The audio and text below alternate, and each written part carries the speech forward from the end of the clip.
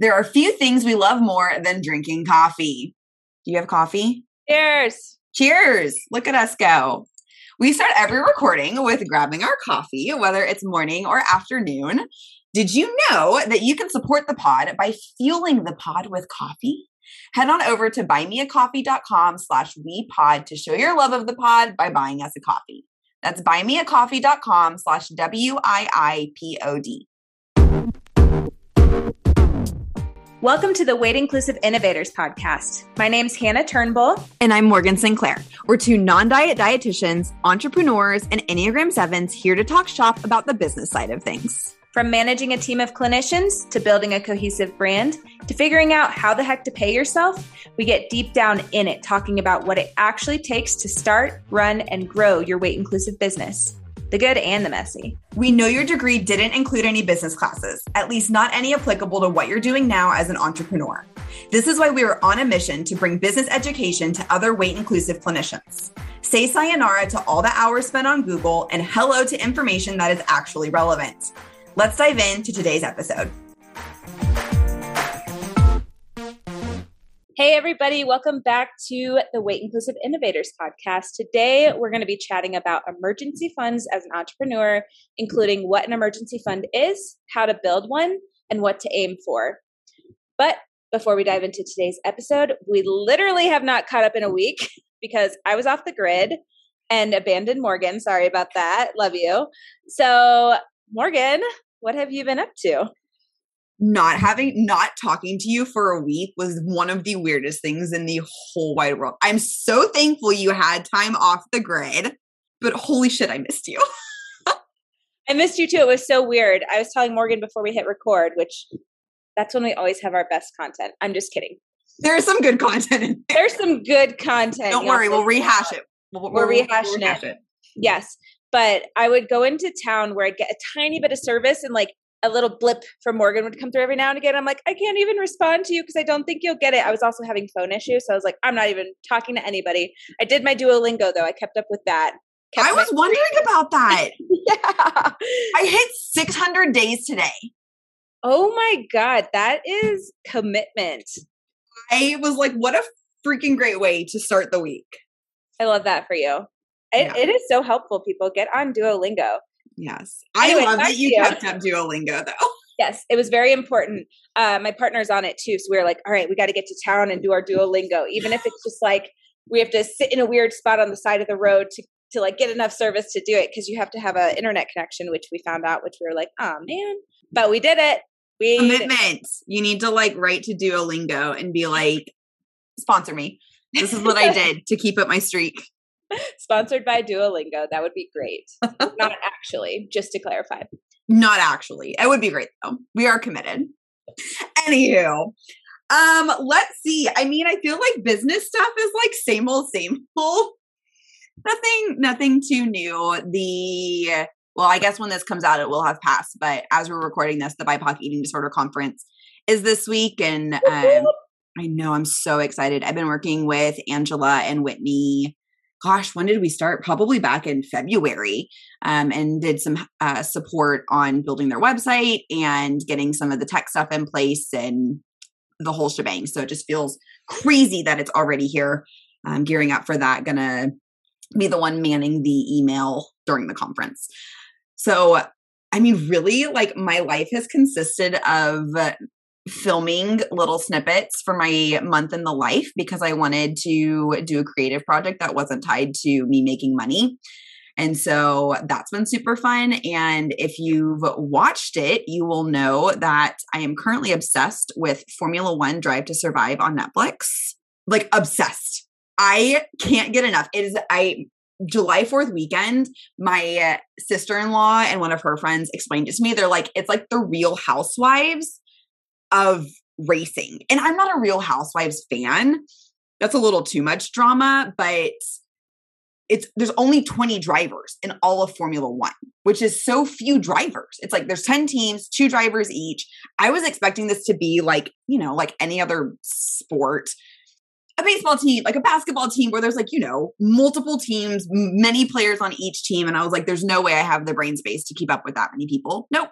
20 people, 10 teams. You get to know the drivers and their managers, and each season covers like a year of their season, and they have, I think, 21 races, also known as Grand Prix, all around the world. So like, not only are you like getting to see the ins and outs of these drivers who, like, for the record, are very attractive, very attractive humans, but you're getting to see like 21 different places around the world and like the scenery of that. And so I'm obsessed with it. That's great. It sounds like it hits on all the things you could ever want in this show: hot people, cool places, and some drama. Yeah, it's great. I love it a lot. And the 2 Grand Prix, I think there's a Grand Prix technically in Canada, but the 2 Grand Prix in North America are in Austin, Texas, 2.5 hours away from me, and Mexico City. And I was like, clearly I meant to love this sport. Okay, so new bucket list is to maybe go to a live Formula One in Mexico City while we're there on a boss trip.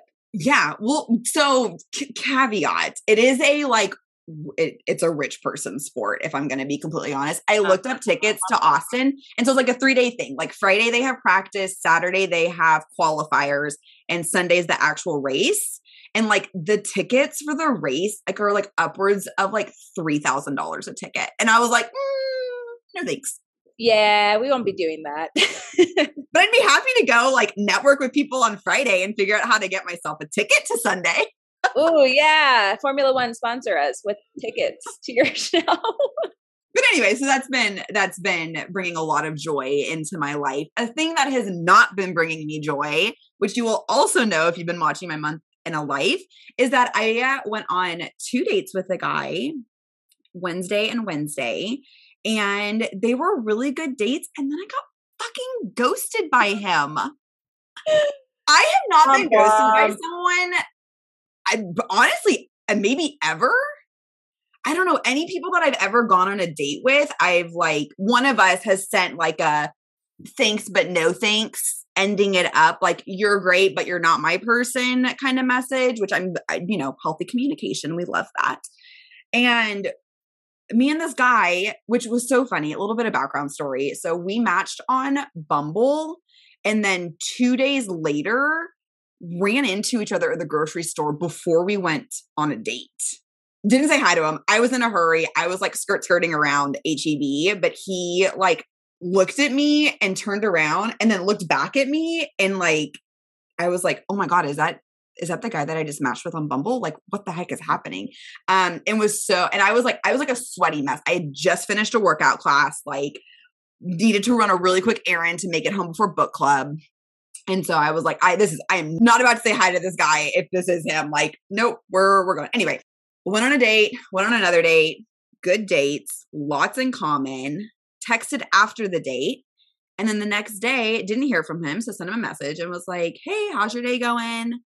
Didn't hear from him. And so then I sent him a message on Saturday, and I was like, look, bud, I'm a strong human being. It takes 2 minutes to send a message saying that you're not into this anymore. Like, you could at least give me that. And then I still haven't heard from him. So,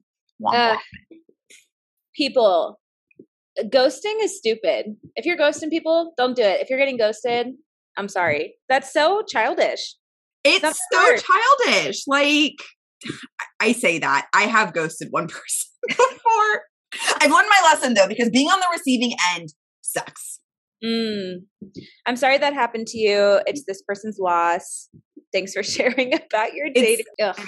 That's what's been up with me since you've been gone. What have you been up to? Oh man. Well, I literally was off the grid, like you said, for a whole week, and it was fucking awesome. If you read our newsletter that I just sent out today, it's a Monday, we're recording. By the time you get this, it'll be the following Monday, I think. 2 weeks. 2 weeks. Oh shit. Yeah. Wow. We are ahead of production. Like real behind with the newsletter, really ahead with the recordings. Perfect. That's how we do it here. So I was off the grid for a week, and it was fucking awesome. I went with my partner and his family up to the Upper Peninsula in Michigan, and they have a cabin out there that's literally in bumfuck Upper Peninsula. And it was beautiful. We had no showers, which was great. It was very fun to see how stinky I could get. And literally my entire job was to be fed by other people and kayak and not get bit by mosquitoes and just exist and read. And literally I did nothing. It was awesome and so lovely. That sounds incredible. I swear someone should offer a retreat for business owners in a cabin where they do everything for you. And you don't even talk about business. It's just a retreat. I guess that's called a vacation. That would be an all-inclusive, but it was AKA a vacation. AKA a vacation. Everyone should take one and shut off from work and be forced to by nature, not letting you have access to Wi-Fi. It was great. It was awesome. It was so good. I'm still riding the high and I'm kind of sad to be back. Okay. I have questions. How do you get there? Yeah. Do you rent a car? So we flew into Marquette, Michigan, and then we had to take a puddle jumper plane.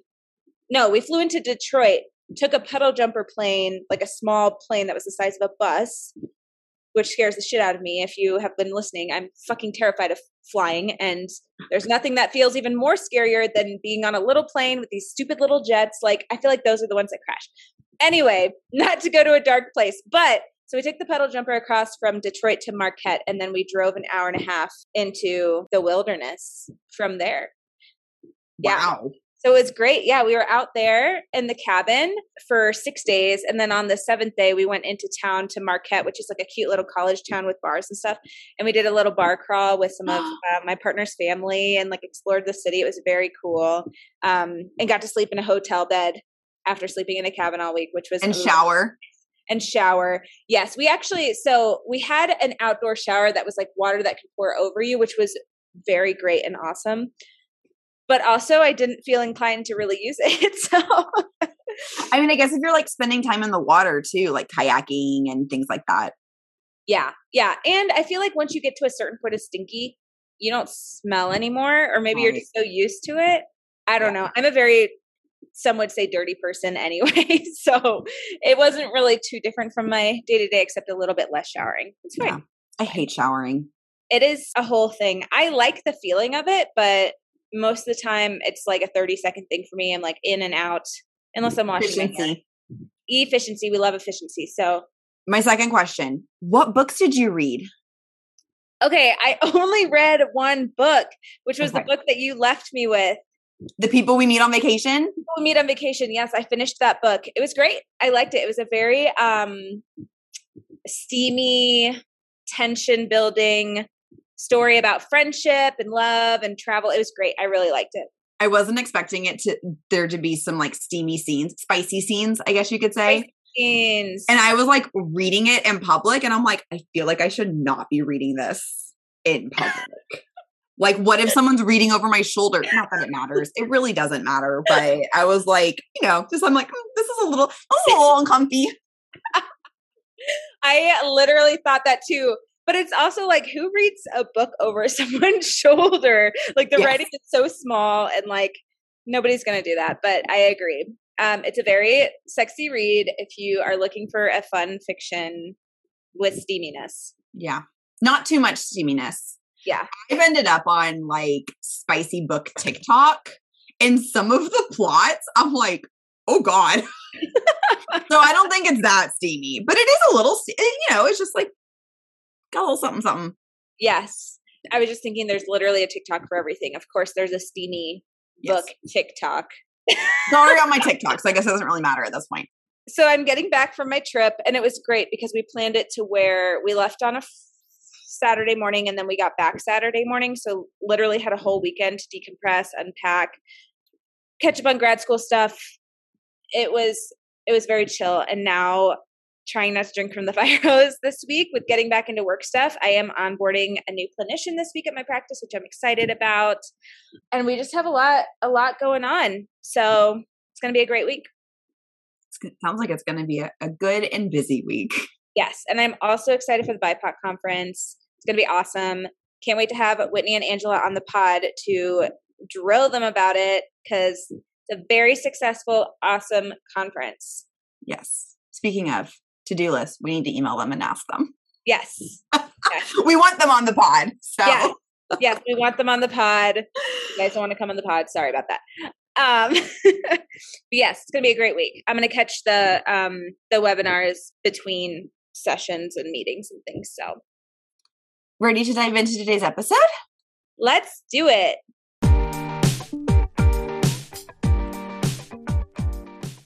We're going to start this episode by making a disclaimer that while we are talking about emergency funds and or nest eggs, we are not financial advisors and we are not financial experts.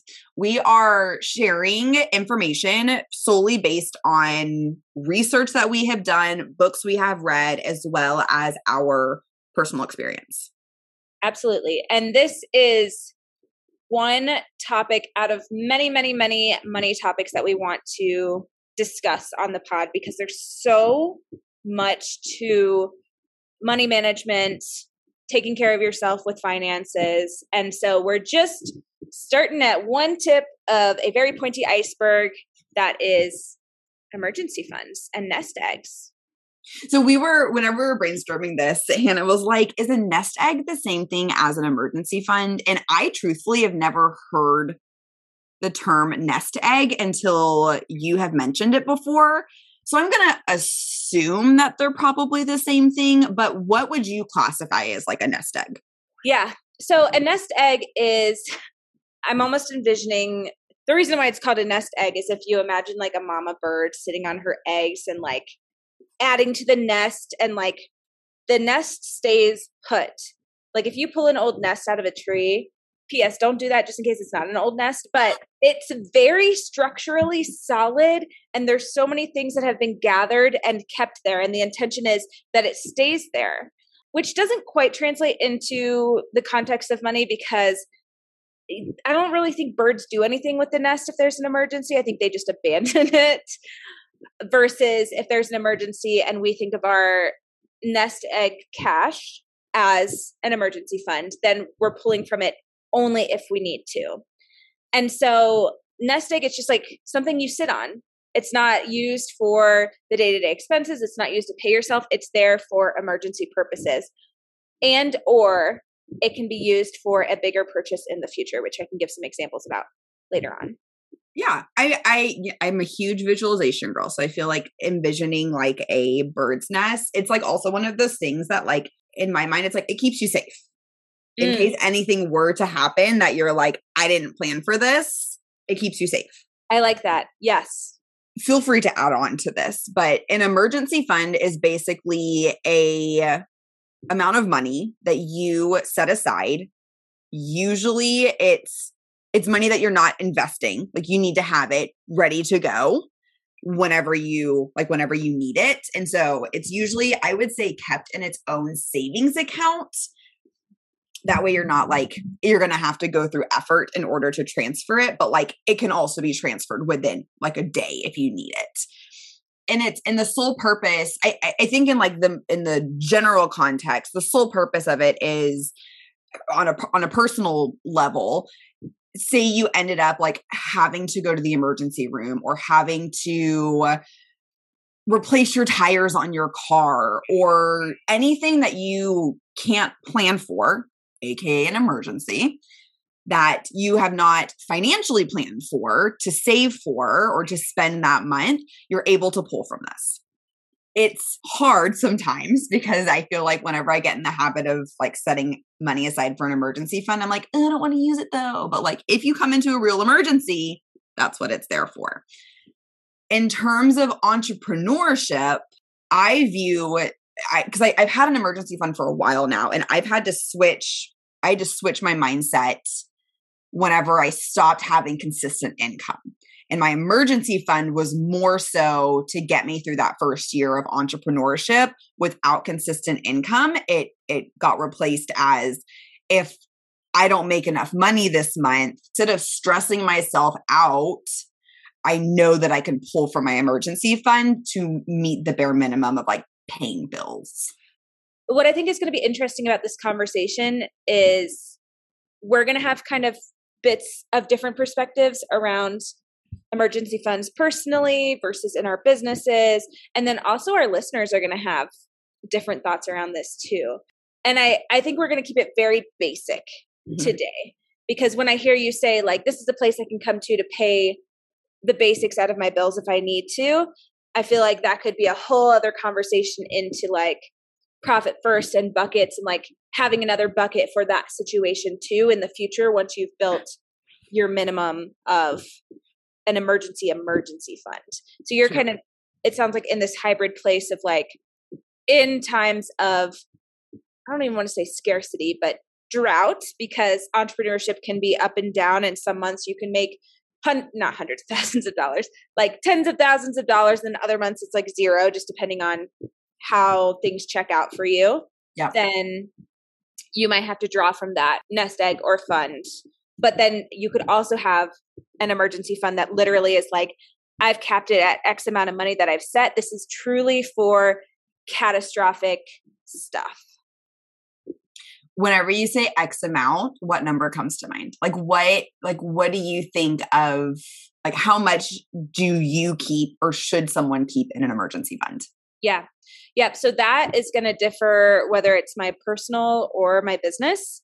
So I'll speak to business. Ooh, yep. Okay. That's a very important distinction as we go through this, because I personally only have an emergency fund for myself. I guess I kind of do with business. Like I have like through Profit First, which I know is a whole other conversation.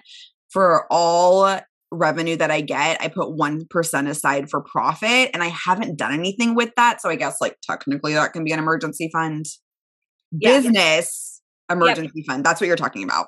Yep. So business. And this becomes more important and higher stakes when, so in my example, I obviously have a group practice where people get paid by me and are dependent on me for their livelihood and making a living. And so, you know, if it was just me thinking about my own personal emergency fund, like I could, if I needed to, I could definitely keep it tight. If, you know, if we're having some cash flow issues and things, but in a business where other people are responsible for you and you cannot regularly miss payroll, or like you really shouldn't. I'm just thinking of like what would be most catastrophic. Right. And I would say in a group practice is not being able to make payroll. Then you need to have something to use for payroll. So something that I'm going to go on a tangent and then I'll answer your question. Yes, do it. A general rule of thumb in business or in personal is to work towards having 3 to 6 months of fixed expenses saved for. And in business, I even think doing a little bit more is helpful, because not only like, let's say shit hits the fan, all your employees quit, or like insurance stops paying out and you need to still pay your bills, but then you also still need to pay payroll for people who are still there. Like you got to have a good chunk of cash to be able to cover all of those things. So there's a lot of different scenarios we could discuss, but to answer the actual question you asked me of how much money somebody should have, 3 to 6 months for fixed expenses. And my business at this point in time, we like to have a cash flow of $25,000 to $35,000. Okay. And fixed expenses, you mean like rent, EHR, payroll? Yep. Billing, payroll. Billing. Okay. Yeah. And this is kind of fucked up way to look at things. So in our industry, if you are someone in private practice, group practice, you typically, most people don't salary their team, because we're just not an industry that can do that, depending on the size of your group practice and client flow and things. So people typically get paid per client that they see, whether it's every week, every other week, monthly, however your payroll is set up. And so because you pay people as they do the service, there's not really as much cash flow issue to where you would have to dive into an emergency fund there. Worst case scenario, push comes to shove, you'd probably have to let go of some of your team.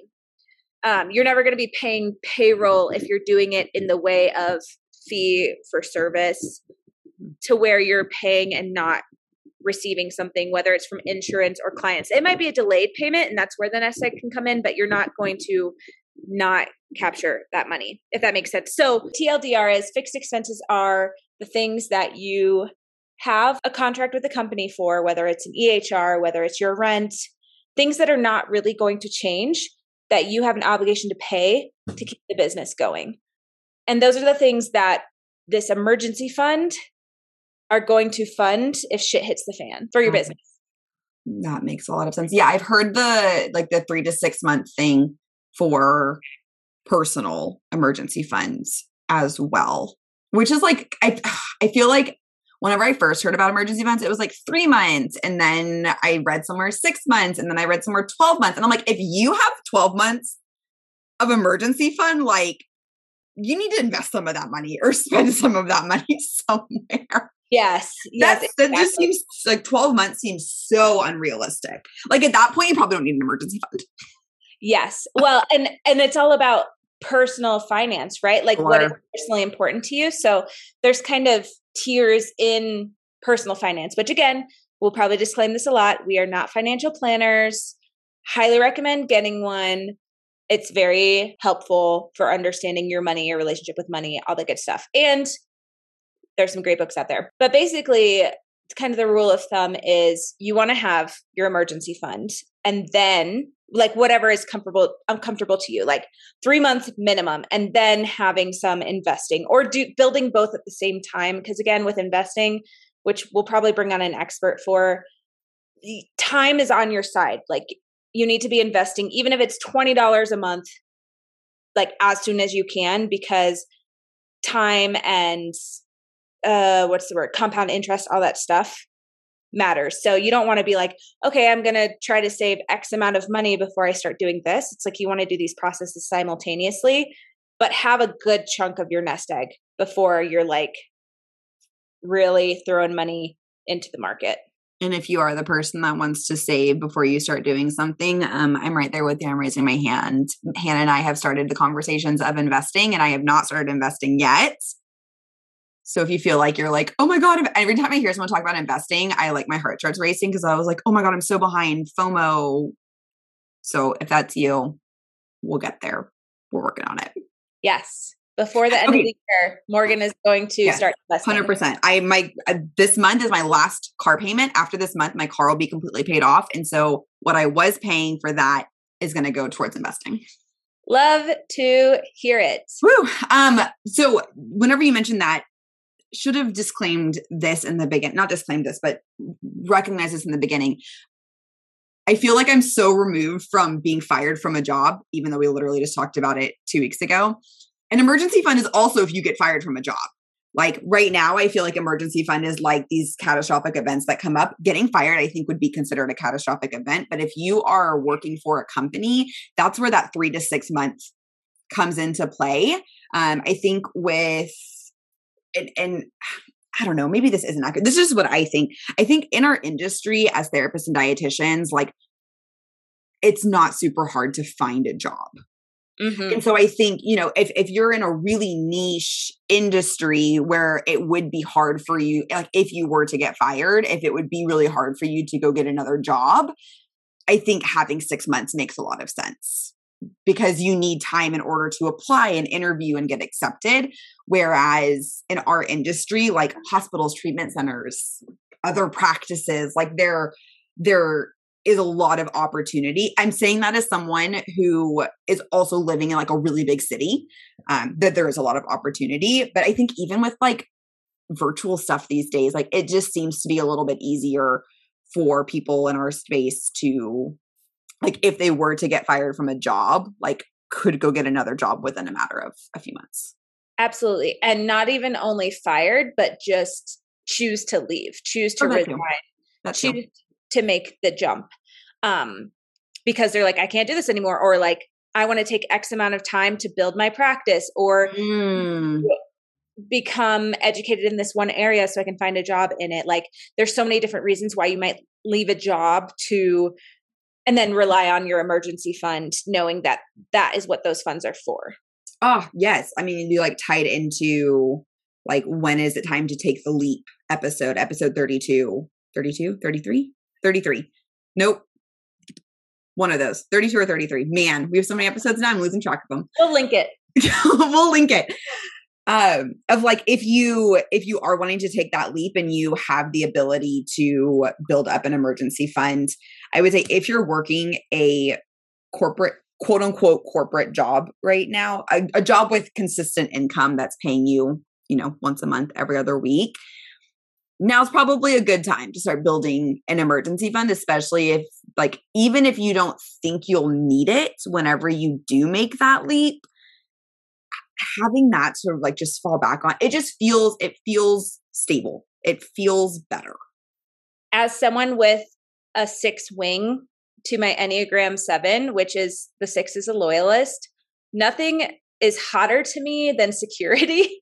And so that is one thing that I get from having an emergency savings and a nest egg for our group practice is it makes me feel like if shit hits the fan, we'll be okay for several months. Yeah. I don't want to use it. It's that, again, it's my security blanket, but it's there.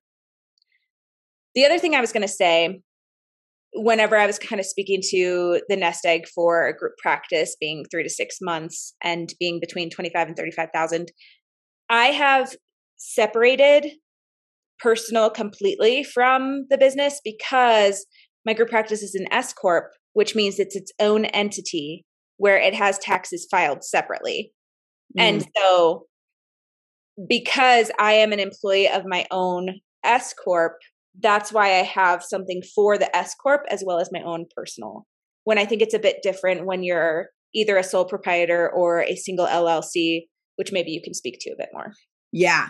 So I'm a single member LLC because I don't have anyone else on payroll in my business except for myself.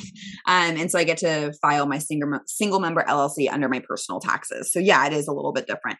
In terms of finances though, I do have those completely separate and would 10 out of 10 recommend to everyone to keep those separate. Have a business bank account and have a personal bank account, and honestly have them at separate banks. That way you're not tempted to like go back and forth between the two. Yes. Can I confess something to you? Are you about to tell me you don't have them separated? Oh my God, no. Can you imagine how much of a shit show that would be? I do have them separated. Just at the same bank? I did have them at the same bank until about 2 months ago. And I kept confusing my financial team. They're like, what is going on here? And I was like, it makes sense to me. Sorry, I have 8 different bank accounts.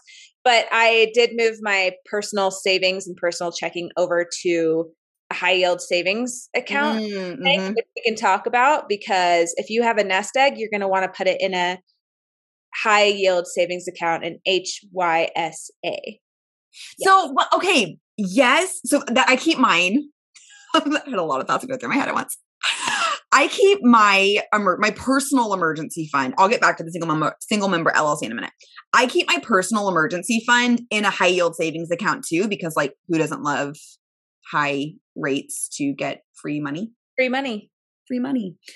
But I only do that because I have a credit card that has enough that I could like put a purchase on my credit card if I needed to, and then pay it off from my high yield savings account. Because it takes about 2 to 3 days to transfer from high yield savings account into my checking account, which is they're different banks.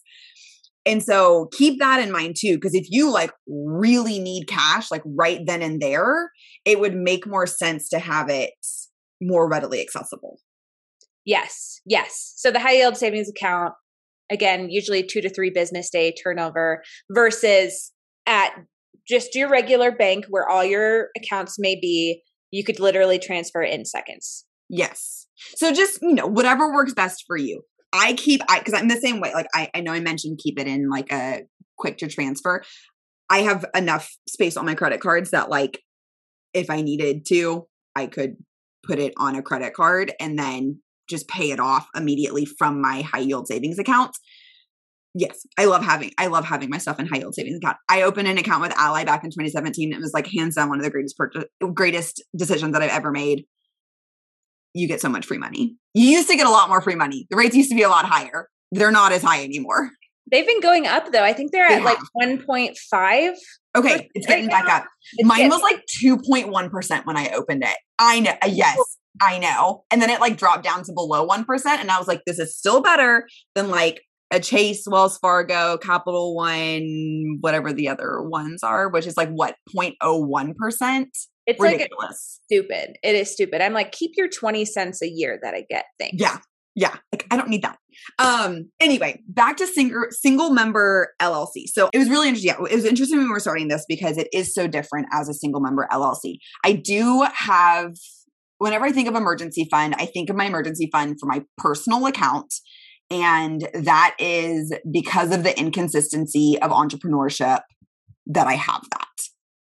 Before I knew I was going to work for myself full time, I had it for the general purpose of emergency fund. If I got fired, if I had a hospital bill, if I had a tire that I had to replace, things like that. For my business account, I honestly had not thought about having an emergency fund for it. I don't know why. Maybe because this is probably why. No, I have a contractor and she makes a percentage of the money that I for sure get from people that are paying me. So I'm not super worried about paying her. And my expenses are really low, like really low. Like I could cancel all my subscriptions tomorrow and my business expenses would be probably like less than $200 for like health insurance and one or two other things. Exactly. And that's where the difference is, right? Because on the flip side, at my business, our expenses, not even counting payroll, are easily at least $15,000 a month. Woo! What? It is spicy over here. Oh my gosh. That's crazy. Yeah. So clearly very different businesses, a completely virtual business versus a group practice with a lot of office space, I assume is probably where a lot of that 15,000 is. Yes.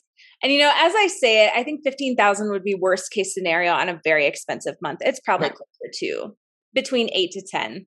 Regardless, multi-thousand compared to $200 is quite different. I would say my expenses now, like with all the subscriptions that I have, like Canva, Typeform, Loom, Zoom, all of those is like, I think 400 to 500 a month. Yeah. So still very different. Very different. But as we were talking about that though, like, and I alluded to this with Profit First, which we can dive into whole other or whatever, with any revenue that comes into my business, it goes into like 4 different categories: operating expenses, owner's draw, which is what I pay myself, taxes, and profit. And technically with profit, you're supposed to like use that for continuing education, treat yourself, you're running a business, look at you go, like here's a little bit extra money to spend on yourself. I have not spent any of that. I haven't transferred any of that to myself. I haven't paid that to myself. So I almost feel like that could be an emergency fund. It's like a built-in emergency fund in its own savings account. Exactly. Yes. I like that you specifically say that about the profit part of Profit First, because I think, and again, we're going on another tangent here about Profit First, but the point of pulling out the profit for whatever you want to use it for, whether it's the emergency savings, building a nest egg, treating yourself sometimes, treating your team, that is so that you can see the scraps that you can make your business run on. Because if the money just stays in there, you're probably going to spend it. Right. And so it gets transferred to its own savings account. Yes. And the same thing with separating out the emergency fund, because I'm imagining there could be somebody listening who just has like a personal checking / savings and maybe like a business account and keeps everything in their business account instead of making like a separate account for emergency. Yeah. But what can happen if you keep it all in one is then it just becomes part of the pot that you can spend. It's not intentionally put to the side for catastrophe. To keep on this tangent, how many business accounts do you have? Oh, Morgan. If you feel comfortable sharing. You don't have to. I just had to count in my head. You're like, I just need a few seconds to like tally them up. Between all the businesses, I think I have 8. Okay. Because I like to separate mine: emergency fund, operating expenses, revenue, taxes, profit. And then I have a separate bank account for values driven group. We have one for And then I have another that I can't remember. So Nourish Colorado, 5 accounts. 5 to 6. I feel like that's what I'm missing. 1 checking, the rest savings. I know I'm really putting you on the spot. I think they're all technically, no, 2 of them are checking. Okay. The other ones are savings. Okay. Yeah, that's based on the scale of our businesses. I have my 1 checking account and then a savings for tax and a savings for profit for my business. Mm-hmm. So that about checks out. One thing that, I don't have answers for this, I'm still grappling with this, is, and I want your insight on this if you have a strong opinion. Is it more important to contribute to an emergency fund or to pay off debt? Or at the same time, and if so, like, how do you differentiate? Like, how do you figure where to put what? That's a really good question. I would say it's all about risk tolerance, right? Mm-hmm. I personally would do both at the same time. Like, even if that meant I'm putting $10 a month in a savings fund, right? I know taking on like an emergency fund building, it can feel overwhelming. And like literally it can be taking whatever amount you can shove to the side monthly, setting it on auto so that you don't even have to think about it, to build that over time. As far as debt goes, I think paying that down simultaneously, even if that means you can't save as much in your emergency fund, is important. Mm-hmm. But also the way that I would probably tackle it is trying to get at least, I don't even want to give numbers because I know everybody's situation is different and I want to acknowledge the privilege it is to be able to save. But I would try to have at least a month of savings in emergency before aggressively trying to pay down debt. I like that. That's, I mean, and I'm bringing this up because like, this is my reality right now. Like I have, and I know there's a bunch of different types of debt. As I mentioned, my car will be paid off. So like that debt's gone. I don't have any student loans, but I do have some credit card debt. And so I'm like, I have an emergency. I built back up my emergency fund because my income is still pretty inconsistent. And so like that still worries me. It's better than it was last year, but like it's still not consistent enough for me to like not have to worry about it. And so I prioritized building my emergency fund back up, which meant I accrued a little bit more debt in doing that. But it's like a freaking balance of everything. And I know everyone's is different. I don't know if I can explain this without having like my spreadsheet in front of me, but basically I have like my income minus my like monthly expenses, recurring monthly expenses, minus what I budget for. And then whatever's left over at the end of that, like a small percentage goes to emergency, majority of it goes towards paying off my credit card. So the way I would think about it is like, let's say you have a catastrophic event happen or you leave your job or X, Y, and Z. You're going to go more into debt if you don't have that emergency fund, which again, might just need to happen. Yeah. And if you can mitigate some of that by having some cash on hand, because there's things that could happen where you may not even be able to use a credit card. Right. To take care of. And so, like, for example, if you left your job and you have a mortgage, it has to come from your bank account. You can't pay a mortgage on a credit card because that's paying like a loan on top of another loan. Air quotes there. Yeah. So, or even rent, right? Rent you can't put on a credit card. So you want to have some cash. And with debt, it is a slow build of interest, hopefully, right? Mm-hmm. So the hopes would be, even if you're paying it down at a slow pace, if you're consistent, it's still going to make a dent in bringing it down versus not contributing to it at all. That's how I think about it as well. I was just curious if I was like, this is what feels right, but I feel like I haven't read a ton about like one or the other, but what you're saying is like what I intuitively have been doing. And so I'm like, validation. Thank you. Yes. And again, it's so different for everybody. Right. So we're hoping as we have this conversation, we're just sharing some of our thoughts and experiences and not so much of like a to-do guide for you, because it's just so different. It's so different for everyone. We would love to hear if you're comfortable sharing like what you do. One thing Hannah and I value is transparency around a lot of things, and that includes money. And it's really fucking vulnerable sometimes, but here we are, we're doing it because it's, most of the time for me, whenever I hear other people talk about this, I'm like, oh, it's really validating. Or I learned something new and I'm like, oh, that's a great way to think about that. I'm going to try to, incorporate that next month. But yeah, please don't take anything we say as like hard and fast financial advice. This is literally me and Hannah as two gals who run our own businesses trying to figure out what works best for us. Okay, so now I have a question for you. We talked about emergency fund for a business that takes care of other people, where you have a separate emergency fund for business and then you have a separate one for personal. What do you think is an appropriate amount to have for a personal emergency fund? Like right now as an entrepreneur with inconsistent income. Yeah. Or someone who's leaving their day job. So I think someone who's leaving their day job, I think the 3 to 6 months that would be my recommendation as well. Well, that gets tricky because I'm like, 3 to 6 months because you can go find another job. But if finding another job is you working for yourself and you're moving into inconsistent income, well, it's a little different. Overall, I think I have no experience with this. I would say private practice, it probably takes about 6 to 12 months to hit like full-time status. And so I would say 6 months is probably a good spot for that because you're going to be getting some income. It's not like you're going to go like 0 clients, whatever. So I would say for private practice, 6 months. For like what I'm doing with design work, and I'm only taking on like 2 to 3 clients at a time, it is really fucking inconsistent.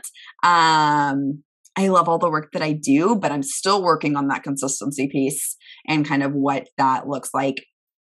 I think I have probably close to 6 months of emergency fund. And that's solely because like you mentioned, like I know you gave the example of like a couple thousand a month to 0 a month.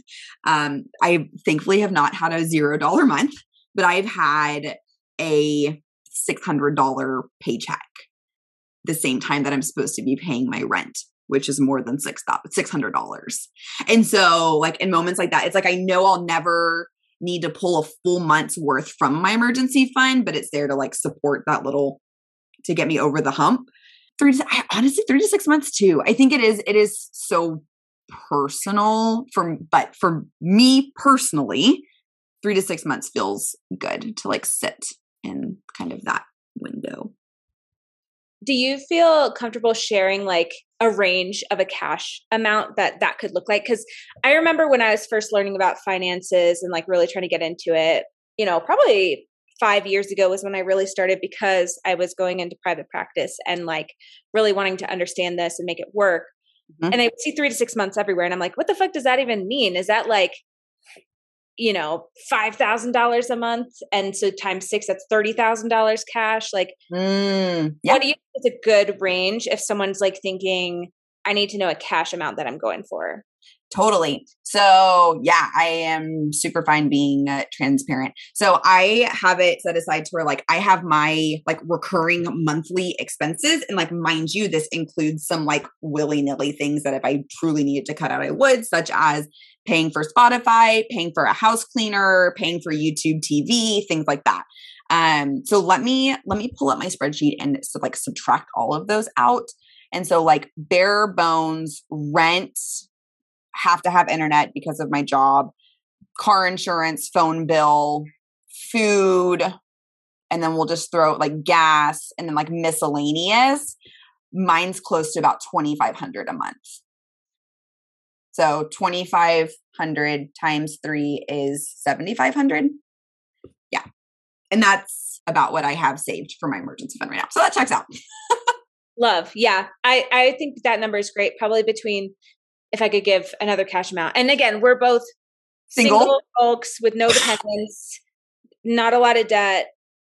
And so acknowledging that. Right. It's going to be different for everybody. But yeah, I would say 2,500 to 3,500 a month for people who are in a similar situation to us. If it sounds like it checks out. It's going to be more or less in different cities and spaces. It's going to be more or less depending on your life circumstances, dependence, all that kind of stuff. Thanks so much for listening to the Weight Inclusive Innovators Pod. If you like what you hear, be sure to subscribe to our podcast to add us to your queue every week. Please leave us a rating and review and share with a friend to help us reach more weight inclusive business owners who could use support and pep talks. We'll see you next week. Bye.